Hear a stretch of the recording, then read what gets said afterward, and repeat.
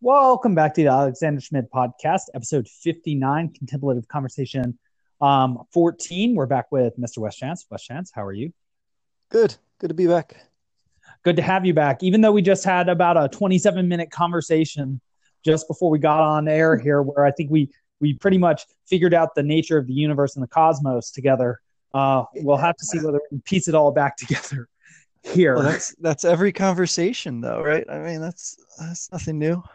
That's interesting. That's funny. You remind me of the Timaeus and the idea at the beginning that every conversation is a likely account, as if Uh, as if whenever we converse with each other, whenever we dialogue with each other, we're trying to construct a bridge between reality and our own maps of it, or mhm. or that we are trying to maybe alter the map to fit reality even better by our shared experience and logos or Mhm. reasoning, and not so much looking at the words we use so much as trying to use the most appropriate words in order to figure out what it is that we are expressing to each other, because of course in condensing our experiences down into an account, into a story, um, the words are not primary, but rather the condensed experience is. And so Yeah. I think that's why sometimes it's important not to get so much caught up on the words that we're Yeah. speaking to each other, because of course we're clunkily using them if we're speaking honestly, right? Because as we speak to each other, and this is another platonic distinction, we speak as friends. And so we give each Yeah. other the benefit of the doubt. And so even if I use the wrong word or I don't say something right the first time, or it takes me 5 times to say it right, and I lose my train of thought, which I often do when I'm speaking to you, you don't treat me antagonistically simply because I lose my train of thought and am mentally mentally limited in that way, or because I use a specific word that has differing connotations and you've chosen to fix on, say, the negative connotations of Mhm. those words, and thus the negative connotations of people who use those words. And I say connotations rather than denotations because I don't mean, like, say, express hate speech, right? There are certainly Right. things you can say to people and words you can use which are fairly well defined that will upset most good company and probably lots of bad company as well. Um, Yeah. but that, But yeah, even if you're using something that, could have a double entendre, or you make some kind of um uh slip or whatever. Yeah, it's that sort of thing I think is also a sign that we're engaged in a kind of, I think we were talking about this before, we're practicing, we're training, and so making mistakes is, I guess, in some way a sign of growth. So that's right. And Peterson, Jordan B. Peterson, who I had the chance to see last night in Nashville, which was a very interesting experience, though not as interesting as I thought it might be, which I thought itself was very interesting because I was glad to be seeing somebody I respect who has directed me towards so many excellent primary sources, several of which I'm reading right at this moment, like A Billion Wicked Thoughts and Religions, Values, and Peak Experiences by Abraham Maslow, as well as The Origins and History of the of consciousness by Neumann. These are all big league thinkers from whom Peterson derives much of what he says. And so when I got to see yeah. Peterson speak, I had heard much of what he had said because I've read his 12 books, Rules for Life, heard many of his YouTube lectures, and I think almost all of his coursework, all 5 of the maps of meanings that you can find, as well as the personality courses. And I've read Maps of Meaning. And so it was interesting because it's getting to the point now, and I think this seems to be the point where much of what he says I can think through myself due to the gift Mhm. of being able to think clearer because of his clarity of thought and the clarity of thought of all the other authors I am reading who are presenting me with all these major empirical findings. That Uh-huh. and so That I'm more and that more seems like, capable of reasoning myself. Sorry, go on. yeah, that seems like the kind of point at which you want to start to do your own research then, right? To also, like, you see like how this process works, and you see some of the existing findings and some of the existing interpretations, right, which are compelling and which open up all these avenues to go on and do further work. So it's like that's kind of an exciting aspect of it too. It's if it's really that new to you, then going in and trying to do it for yourself, you're bound to make uh, an error or two. But at the same time, if the alternative is to just sort of keep staying within the same circle of existing interpretations, which they sort of lose their charm after a while. So Right, right. And we were talking about before we got on air. I've been reading just a little bit of Maslow. I actually bought this one book today, this wonderful used bookstore I visit anytime I'm in Nashville. And he talks about the difference between three different perspectives on living, and that there's even biological evidence that one of these perspectives is the best, as well as political, cultural, and familial and personal evidence, as well as psychological. He's a psychologist, of course. And these three ways of looking at the world are regressive, just go backwards, coasting, not putting any effort forward, but getting by, and growth potential. And he says, well, the growth potential mindset, or the growth value mindset, basically what it wants is good health, good teeth, good hair, physical beauty, success, smarts, lack of anxiety, lack of insomnia, lack of pain, all sorts of biologically rooted things. And he also says that, well, this also happens to be the best and the natural way towards which humans progress, though sort of in the same way that humans initially walk poorly, they progress towards forwards with inefficient tools because they have blurry goals. But the more clarity they bring to their goals, the clearer their goals become. Well, the clearer becomes the value of the tools they're using, and the sharper becomes their perspective necessary to sharpen and improve the tools necessary to get towards the goal better. And so Maslow suggests that, well, when you have the growth mindset rather than a regressive or a coasting mindset, that's essentially what you're spending all of your time doing. You're refining your tools and also refining your vision of your goal, and that creates a maximally meaningful existence for you, which you can live essentially from birth to death. And that means that you're constantly living in what Piaget calls the zone of proximal development, the transformative zone, where you are transforming that which is unknown to you into known, like when you're acquiring a skill or learning something, but also transforming yourself and your map of reality by expanding it out as well. So it's like sort of a trinity, right? The act of transformation, that which is being transformed, and that which is being integrated as well into oneself. And so Peterson has often said in his lectures that he thinks that it is in that moment, the zone of proximal development, doing that growth value mindset activity, that meaning kicks in, that the feeling of meaning is rooted in your nervous system. And these two authors, I'm going to butcher their name, Ogi Ogas and Sai Gadam, who are computational neuroscientists from Boston University who wrote A Billion Wicked Thoughts. Well, they write about the function of the sympathetic nervous system, which is part of the autonomic nervous system, which has more neurons than that which helps us to be under voluntary control. It is the nervous system that deals with like the unconscious functioning of our organs.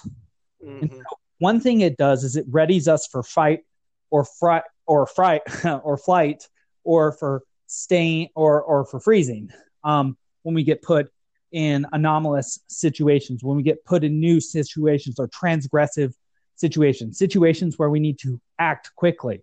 And so with more sympathetic nervous system activation in those moments, and you might imagine that the feeling of meaning or the area of proximal development, since you are facing the unknown, is like facing something which is like a predator, like a tiger or something, which would result in the same physiological response for you as seeing a physical predator. Well, in those moments, then that which is a thought or that which is your map becomes rooted in your body by the activation of your sympathetic system. It actually becomes part of you, and it leaves an emotional imprint in you. And if you think about the big experiences in your life, they're generally marked by strong emotion, right? That's how Absolutely. They're so easy to pull up. And those also happen to be the moments that can cause trauma And when the information latent within those memories you refuse to access, though your attention, like the golden snitch, is naturally drawn to it.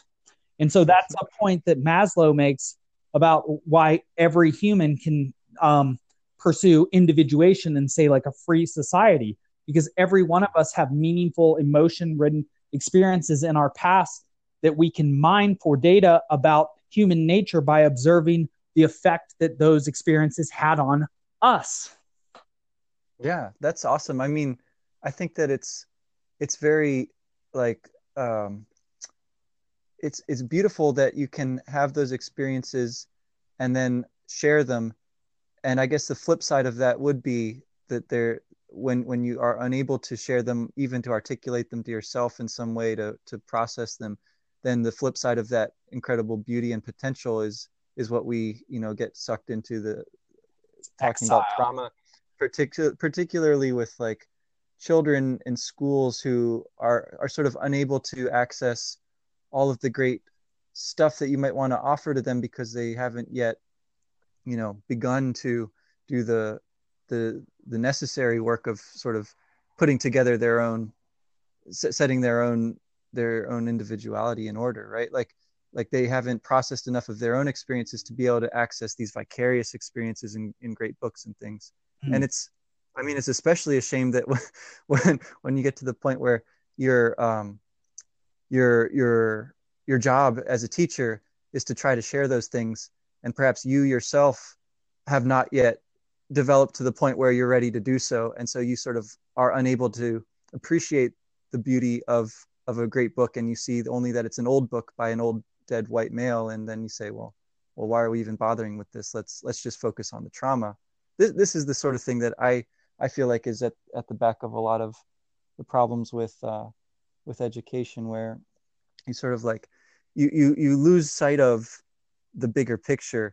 You focus on these so-called problems, right, or issues in the smallest possible, in like this, but immediate way, right? You deal with these kids every day, and so right. I think you're right. It's an attempt to squash individuality as a reality and as a concept, because in taking an issue or taking a stand against a group, one suggests that group identity is the most important defining aspect of oneself, and learning about group identity and one specific group identity as the specific task, therefore, of education, which it seems sort of foolish, because it's like, well, that seemed to be the old argument against indoctrination for old U.S. history courses, right? That the whole idea is that you wanted to teach people how to see reality, not necessarily give them propaganda about how great America is. And in fact, if America is a really great place and we actually value freedom, then we should have the freest education ever, right? We should give the most amount of information and guidance to people, but not just. And here's a point that Maslow makes in Religions, Values, and Peak Experiences, when he's talking about a value-free education. When you try to take values out of education and suggest that that's more scientific and that values are the specific domain of religions, well, the fact is that people are less and less religious, and they don't share the same religions anymore in the same way that they might have even 50 years ago. In fact, a Pew statistic taken from last year showed that white Anglo-Saxon Protestants, for the first time in American history, are now under 50%.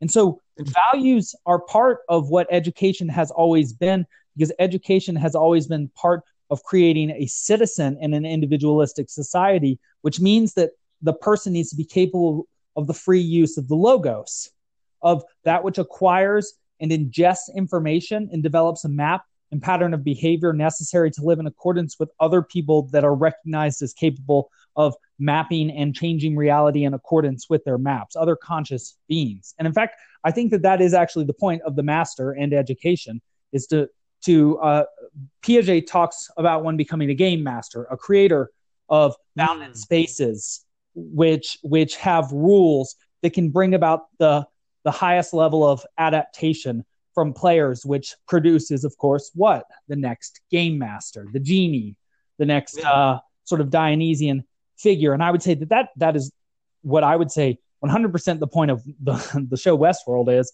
as well as what the point of all games and why we record masterful games and sports and series and stories, because we are attempting not simply to teach about a tradition or body of artifacts that other humans created that does have tremendous value, but we are trying to show the process by which such people became the people they were meant to be and the products that marked their becoming of something. I think that's actually what a dissertation used to have to be, like a declaration into the world, an infusion into reality of one's being as a doctor of one's art, a learned one.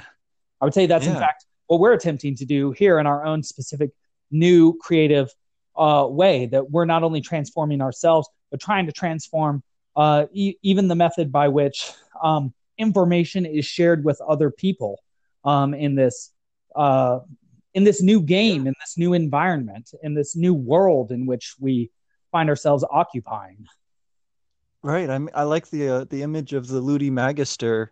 I think that's really like a fruitful metaphor, and I guess the idea of it being a sort of a ritual experience, a rite of passage, right? That does seem again to have some inherent, like you could fail that, right? Like if there's no possibility of not accomplishing it, then it's not a real rite of passage. With that said, you have a structure set up, right, to do everything possible to help that person actually be prepared, and then they do the best that they can. And that's right. Everybody's given a place on the game board. In America, at least, you're given a social security number. You're given access to healthcare potentially. You're given access to at least habeas corpus and rule of law, and several social services including education, and also scholarships and grants, and being free.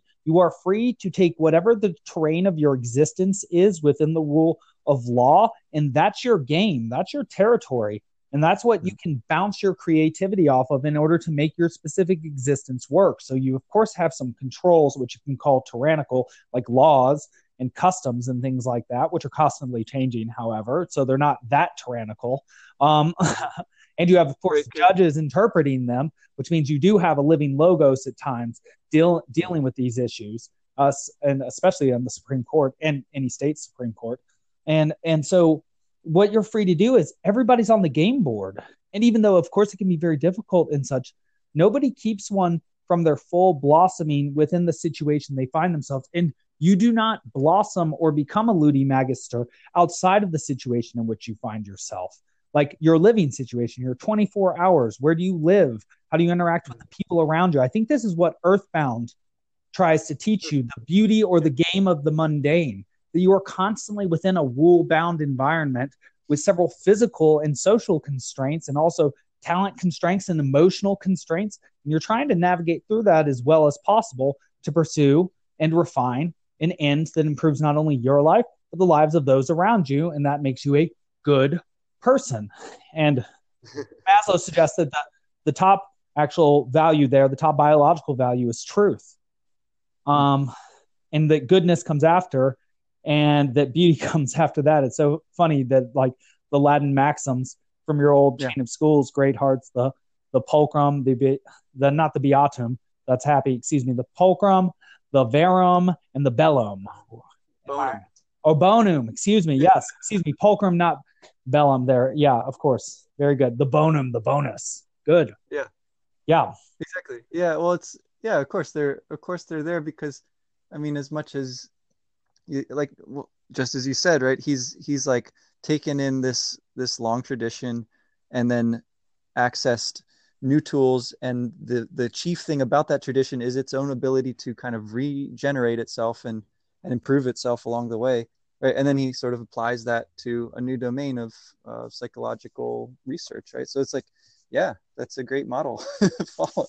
Yeah, what's interesting about it is it seems to be like the theory of metempsychosis that the Pythagoreans believed in, the sort of Dionysian, Attic, or Attis-like, or Tammuz-like, or Adonis-like, or Jesus-like death and rebirth motif of that, like the whole point is not simply to see the tradition when you look backwards, but to see that which is working through the tradition. I don't necessarily mean in a Hegelian spirit-like way, unless you translate the spirit or Geist as consciousness, logos, and its development in people. And the metempsychosis seems to be that you learn the tradition well enough in order to grasp, boom, what's actually moving in history, what's actually that people are making choices is what you ultimately have to come down to. And in the seeing that, take responsibility for making your own choices. And then, boom, you've accepted individual responsibility. You're free.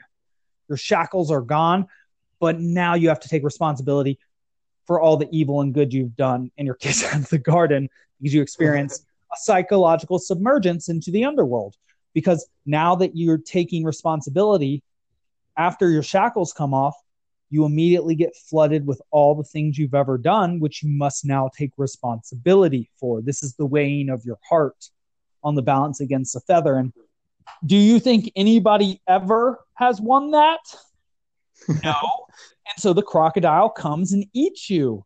And that's also the dragon of Pinocchio, or the monstro whale, or also the Jonah whale as well. And in that underworld where you are being digested, sort of like the Satan or from Dante's Inferno, you form yourself anew, as the alchemists would say. You go through a sort of transformation, a deconstruction into your particular parts, and then a reconstruction. And that is the transformation of the logos, and that is the point of a value in liberal education, to take the shackles off those people currently living so that they can live in upright, noble, free ways and pursue their own natural growth. And that seems to be as free as you can possibly be, and making the field of play the same for everybody strikes me not as liberating in that way, because each person's individual territory that they have to navigate means that each person has an individual story. So that strikes me as utterly tyrannical. And then it's attempt, like in Philip Pullman's not the Amber Spyglass, but his Dark Materials series, as an attempt to not eviscerate, but slice down the middle of the soul of a human, to slice them apart from their daimon, to slice them apart from their story, to slice them apart from their environment, to say we're all the same. We have to all go through life in the same way, though we're going to say we care about diversity while still suggesting that everything has to be the same. It's like, no, that's tyranny. Right. That it is fighting tyranny under, it is leading to tyranny under the guise of fighting tyranny. But yeah, go on. Exactly. Yeah. No, that's sort of the unintended consequences thing again, right? Like the with every good intention, you try to perhaps shield somebody from a what you take to be a bogus canon, or you try to keep them from some kind of a bully or something like that, right? Like so that in so doing, your intentions are good, of course, and the way to, I suppose, evaluate that, as you say, has to be something other than just your own subjective approach or claim about what you think you're doing. If there is actually some slightly more objective fact that you can draw upon to show really the outcome of your decision, and whether that be truth or good or beautiful, whatever you want to call it, right? Like, in some sense, the thing about all of those, the claim he seems to be making there, is that those are things that you can actually measure. You can actually, put on the table, and everyone can see, and you can talk about it. You'll each come at it from your own perspective, naturally, but there is something there that everyone's talking about together, right? So, yeah. And I think we can put to bed we can put to rest a couple of these concepts. Let's see if we can do this one really quickly. The idea that you should make somebody safe. Well, here you go. In the Adam Eve story, as well as in the story of the Buddha, as well as in Aladdin, you have these royal princely sort of figures who are protected from the outside, anomalous information, though anomalous information makes its way in to each one of these places. And so, what is the problem with trying to protect somebody? When trying to protect somebody from the world, do you ensure that nothing will ever threaten them? No, because you can never, ever ensure that somebody will not be threatened by someone in the world, because they certainly will be, and not the least of which, possibly you. Because as a human, you have access to malevolence. And so they don't even have the power to stand against you, which is perhaps your unconscious motivation for protecting them, as you say. And so, so what should you do instead? Well, since they are going to have to deal with stressful, dangerous situations in their lives almost constantly and in a manifold way, they need to be the sorts of creatures that are capable of adapting and adapting to a situation in which disaster has occurred and transforming the situation from disaster to acceptable status quo that enables them to pursue growth values again. Mm-hmm. And so that means that you shouldn't be like throwing them to the wolves. And there's a point Peterson made yesterday, but you should be guiding them into situations that are challenging for them and potentially have an element of danger in them. I would say that's why I think that the Harry Potter books did so well, that at Hogwarts, which is a place that people universally say they would love to go to, you could actually get hurt. You could cause yourself to shoot, your wand could misfire and you could shoot slugs out of your mouth.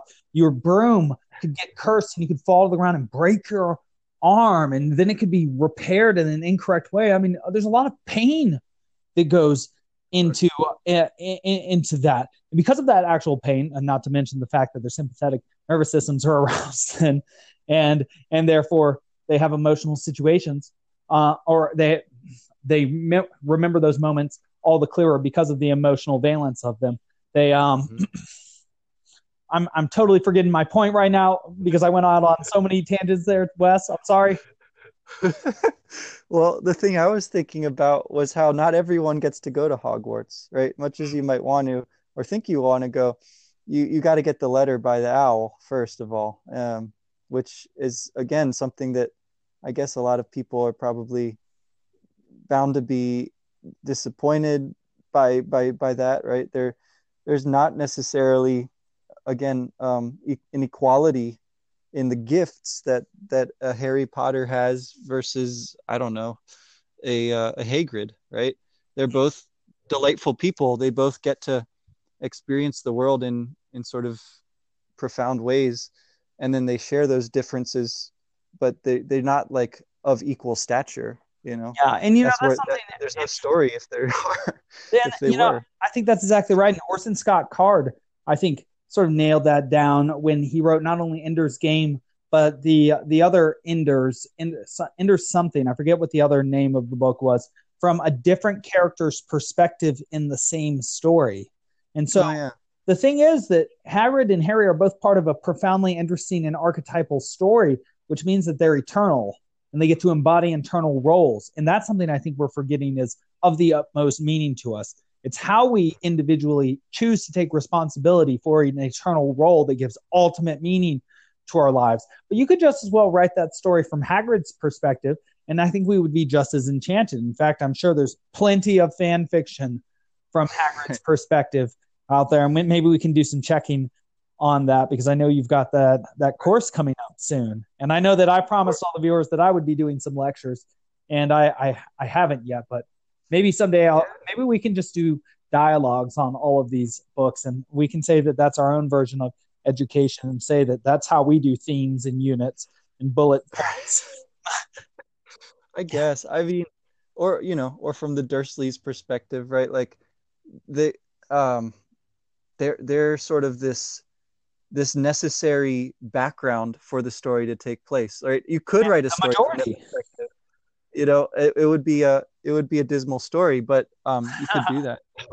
That's like the extreme, I guess, of banal realism, but you could do that. That's the story you can tell. I mean, yeah, we should by all means, talk through more specific texts here going forward. I do want to do a conversation about Earthbound specifically this week sometime.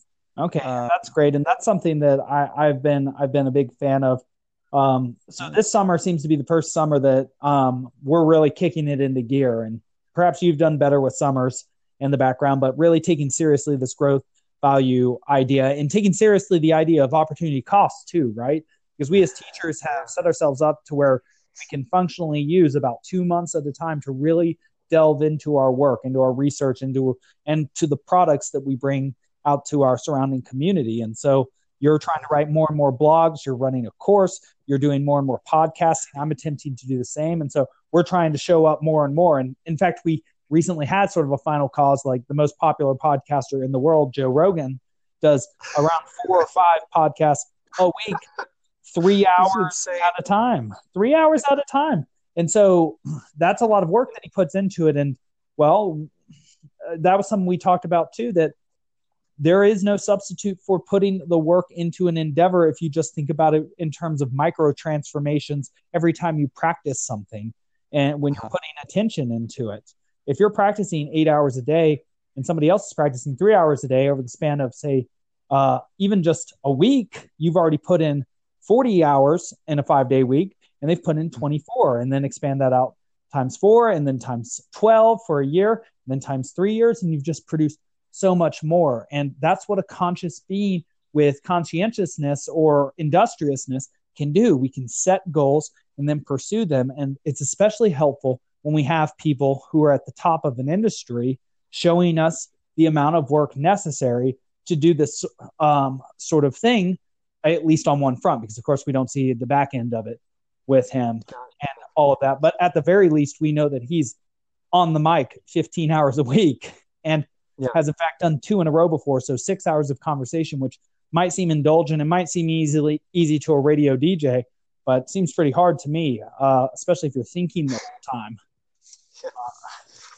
Yeah, I've never been a big talker, but on the other hand, thinking about this as a form of education, well, that sort of is interesting at least. And the thought of, I think, well, part of what his program is always like a conversation, right? And so it's not quite the same as just like lecturing for 3 hours. It's harder in some ways and in some ways easier, I suppose. But I think that's sort of what we're doing. I want to tie that back to the summer notion before we close tonight.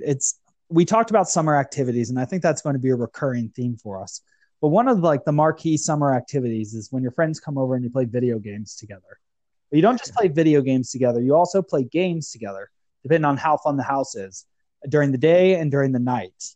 And there are different games for during the day and during the night. And there are even games for when everybody goes to sleep, too, ultimate pillow fights. And during the night, of course, capture the flag and like serious hide and seek and stuff out in the yard. And during the day, you probably play a smaller version of the sport you might play with your friend. Like, so I, with my friend between like 7 and 11, his name was Carson, we would play baseball actually in our league. And then we would go back to his house and we'd play baseball in his yard left-handed. And then we'd go play video games and it would be baseball. And so it's like, what are we doing together when we're young friends and we're playing all those games together? Well, we're mutually exploring ourselves and the unknown. And because the other person is so isomorphic and so extremely similar to you at that young age, you share, or at least you're sharing that you are missing so many experiences together and you're almost equally curious. And so you're exploring together, but under very constrained, already created for you sort of ways, right? Games that have been created by other people. But what we're doing here now in our magisterial nature is we're exploring in a game that we're creating as we're playing it. Right. It's demiurgic in that way. And so we are giving the likely account of ourselves and the state of our art as we express it. So it's like every word that comes out of our mouth is the state of the art. The provisional nature of it is, I guess, redeemed by the fact that you couldn't get to the next one without going through this one. That's right. The logos has to go through it. No truth is ever true forever. No piece of art is of seminal importance. It is just important in that it houses more or less logos that helps to inspire the active use of logos in the next generation of people. That's the big key for education and art, I would say. You got to pass on as much as possible just so you can hit as many people as possible and liberate as many minds as possible, not simply for the vain desire to make something simply unique or something that will immortalize you. That seems to go against the Ecclesiastes maxim of there's nothing new under the sun. It's like, okay, well, that's fine, but there is something that can disappear that all history has led towards the acquisition and improvement and promulgation of, that we can do our part to help with, and it also happens to be the ultimate goal, and and the ultimate goal of the ultimate archetype that you can embody, which is the hero, and it is get the treasure from the dragon, bring it back to the kingdom to restore the dead king, who is you, because you have now become the king through going through the ultimate sort of sacrifice, through going through the symbolic death and rebirth of facing that which could devour you. That could even be your own greed too, in acquiring something of great value, perhaps a devastating criticism of some contemporary scholars in their very much protected ivory towers, talking about how everything's being taken from them. There was this recent Washington Post article that Peterson actually read from yesterday, which was called something atrocious like the case for why we should hate men. And it's like, of all people, a professor of sociology in a university has so little right to say something like that. But I guess it's the beautiful thing about it, right? Like they get to say that anyway. That's right. That's right. It's like, that's fine. Yeah, like one of the least possibly oppressed people, one of the freest possible people, you might say, even having a mouthpiece so that they could write something like that completely unverified by fact. And boom, all of a sudden it reaches tens of thousands of people. And it's like, and using that very freedom that she would fight against. Right. That it is interesting, the absurdity and that, especially when I see, like, say, these absurd Christian atheist debates too, where basically the claim gets made that, well, you act as if you're Christian, and, well, saying that something is embodied is not an actual reason. It's like, well, we might want to actually look at some of these things. Aristotle, and I don't want to get into that specific debate right now, but I would like at some point to get into how that debate is often framed and why that's unhelpful. Because a point that Peterson makes is that a lot of the new atheists, like Sam Harris and Richard Dawkins, as brilliant as they are and as rooted in science as they are, share the same prejudices of all the scientists from the last half century, because they haven't read Carl Jung, who helps to bridge the gap between psychology and science and shows sort of the innermost values that humans have had since even evolutionary time that affect how we perceive reality. And the moment that we see that we perceive reality in a motivated way, then we'll understand that science is motivated too. And in understanding the motivations behind science, we might be able to actually use science in a value-based way. And so instead of, like, say, producing, chemical weapons, we could maybe focus more on, treating cancer, which obviously we're making great strides on. I heard a statistic today that something like juvenile deaths from cancer have gone down from something like 80% to 20% over the last some amount of years, which just seemed like, oh my God, that's incredible. But it's like, we could always be doing more of that. Limiting human suffering seems to be a perennial issue that we will never be done with, and that if everybody worked as hard as possible to deal with that, we probably still wouldn't make as much headway as we could on. Mm-hmm. So why not? Because, if you have a little of a good thing, why not make more of the good thing and have more of it? Yeah, right. It's not a thing that by sharing it out, it only grows. It's that sort of thing. Rather. That's right. Like civilization, like culture, like a surplus in a capitalist society. It's like when your poor people also have smartphones, that means that, at least on an absolute scale, they're no longer poor. They are relatively poor compared to the people within their own society, which can lead to aggression, all sorts of bad conflicts that are related to the dominance hierarchy, which I've recently been researching in A Billion Wicked Thoughts and a couple of articles on, I think, the National Health website. It's interesting. I always thought that Peterson came up with that notion of the dominance hierarchy, but no, it's very much rooted in psychology and biology. Mm-hmm. And so that makes perfect sense. And so in any case, that's very interesting. So what have we talked about today, Wes? We've talked about play. We've talked about the growth value mindset, the idea of having values in education, and what the value of education should be, and what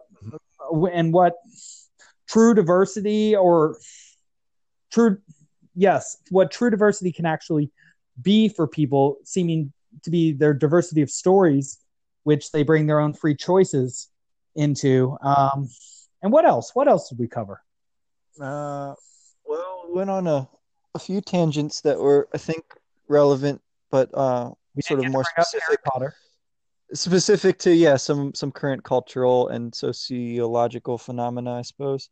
I think we definitely laid out in sort of a vague but at least tentative way what sort of this project looks like, right? Sort of sharing out more of this good stuff that's out there. Yeah. Yeah. Distilling it down, creating, instead of, this is our attempt at making our home brew, you might say, or this is our own vegetable garden that we have here. And so maybe the taste will be bitter at first, but we'll hone our craft as we continue to make new brews. And perhaps it will never be delightful to the taste, but will be salutary in its effect. I hope so. Yeah. But we can always add some sugar, as Mary Poppins suggests. Oh gosh, yeah. Or I think Lucretius, right? He talked several times about putting the honey on the rim of the cup. Yeah, and we're going to have to do some symbolic investigations. I really want to do the underworld with you and talk about some bees with you too. I continue to be so impressed by your symbolic investigation of the ladders that you did a couple weeks ago, or several weeks ago now, on Anchor. That really just stood out to me. I thought that was tremendous scholarship on your part, even though you were saying you were just playing around and then it might seem inappropriate to some people, amplifying that image like that. But what's interesting is that, and I don't mean to go on this tangent too much, but a big reason that Peterson supposes that Carl Jung, his work didn't get popular during his time, was that many of his clients and the people who learned his style of therapy were women who were excluded from the university at that time. And so were very creative individuals, but weren't necessarily going to be scholars. And so that method of amplification, which he would use when doing dream analysis or looking into somebody's feelings in order to look at what images symbolize the feelings in order to see what situation caused those feelings, is an extraordinarily effective way of thinking, and is in fact what I think we call brainstorming, and is called stream of consciousness by some, though I don't agree that James Joyce does it in a natural way like sort of we do, but I think a good lecture or a good conversation follows this direction of amplification, and then maybe some analysis and synthesis and additional amplification, throwing out all these images, something to chew on for people. And I think that method of thinking, as powerful as it is and is rooted in language and symbolic thinking, has been sort of poo-pooed or pushed to the side as like weaker thinking, with this this scholarly desire to write and think analytically, which is of course extraordinarily important, but is only at the most half of the game. At most. And I mean, I think that's a point that's made really powerfully in a book that I know mostly through Peterson's talking to the guy who wrote it, the Master and His Emissary. Yes, I saw that at the bookstore today, and I wanted to buy it again. Oh. Yeah, it's fantastic. I mean, I don't know quite where he stands in the sort of the ranks of eminent scientists and whatnot, but he's got to be up there. And he basically makes that point with a lot of data to back it up, that other alternative modes, including more synthetic or exploratory ones, are as important, or perhaps at this time in history even more important, to take what's been done by the analytic approach and actually put it into some kind of workable context. That seems to have been your question of what I was attempting to do with my Iliad lectures early on, and also seems to be exactly, oh no, I'm forgetting the other example. I had for that. That was so wonderful. Oh no. Oh, it's also what Plato does, especially in the Timaeus, where not only does he reason something out, but he lays out a likely account, sort of a vague account in which you can sort of look at things because, oh, I understand why that works now, Wes. Because just we have a very vague way of perceiving reality around us and representing it while we're walking around visually, in order to think, we need to lay out our sort of vague perceptual structure of how things are as well. So you actually construct your map as you are talking with somebody, because it is sort of tattered and broken in your own head because you can't see its own internal inconsistencies, because for one, it's massive, mostly embodied, and you can't articulate so much of it until you dig down deep. And that's the going into the unconscious, right? Why do I do these things? Why do I feel these things?